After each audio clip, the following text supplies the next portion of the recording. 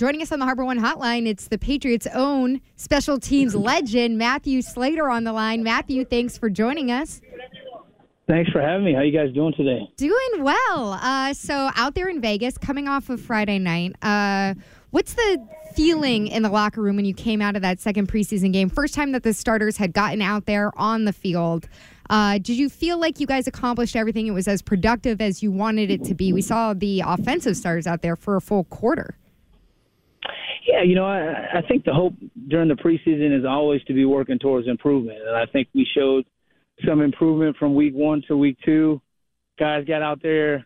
They got comfortable, got their feet underneath them, got the timing down. So it was a good step forward for our team, and we're hoping to build upon that this week.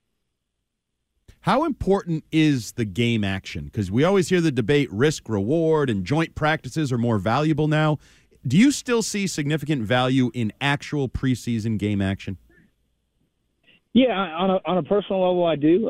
I feel like you can't do anything to simulate running, tackling, and the contact that happens within the game setting. I mean, obviously you can get close to it in practice, but I think about in the return game and the coverage game, what it means to fit up on return, to wrap them up and bring them to the ground. We can't simulate that. So to have those opportunities this time of year to hone in back on those skills before the regular season rolls around, I think is huge for our football team. And, I personally believe we have the right approach and right mindset when it comes to that around here. Matthew, last week against the Panthers, got a little chippy there, a couple of practices. I loved what you said after the game with your kids and how you're old. You're not looking to swing on anybody, but I could see how that's natural. Maybe the first time you get to hit somebody. Expectations this week against the Raiders, I don't know if there's any bad blood, but isn't it important to kind of keep everybody at that practice and get work done? These joint practices are important. Yeah, absolutely. We don't have any days to waste. The closer and closer we get to kickoff, every opportunity that we have to come out and compete, especially in a setting like this, we have to take advantage of it. So we need to be smart this week. We need to remain professional, and we need to take care of our business. And I'm sure, Josh is going to have his guys ready to do the same thing. So we're looking forward to it. And look, even last week, I think it was productive for both teams. It's just unfortunate that those things happen. But, we're going to have a good week this week, compete hard, and, remain professional. We're talking to Matthew Slater of the Patriots on the Harbor One Hotline. We've heard a lot from Bill about the process with the offensive coordinator and the play calling. But overall, do you feel like there's a different approach in terms of the communication from the coaches in practice and training camp so far in comparison to years past in training camp with different coaching staffs you've had under Bill? No, because I feel like, at our core, we're all about accountability, transparency, working together, putting the team first, putting your ego aside. And I think as long as those core values are the same, it really doesn't matter who coach has on his staff.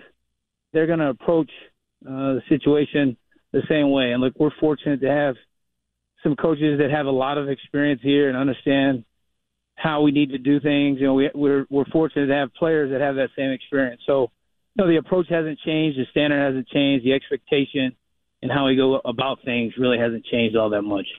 You don't know this, I know, because you stay off social media and you stay out of the muck business that we're in sometimes over here, but we've spent a lot of time this offseason talking about the coaching staff and the play calling.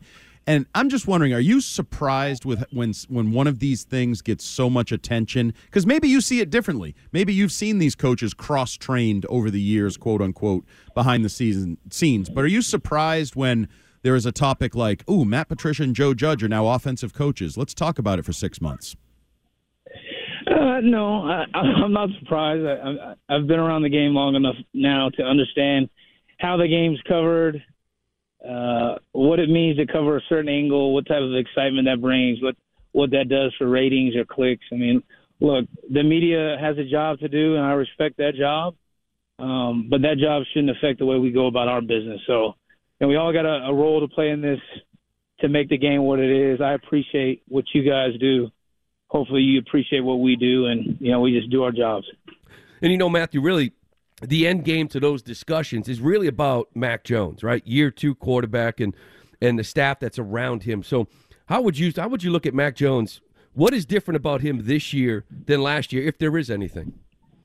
Yeah, well, I don't like to get in the business of evaluating my teammates, but I will say this. I mean, his leadership for our football team is so critical.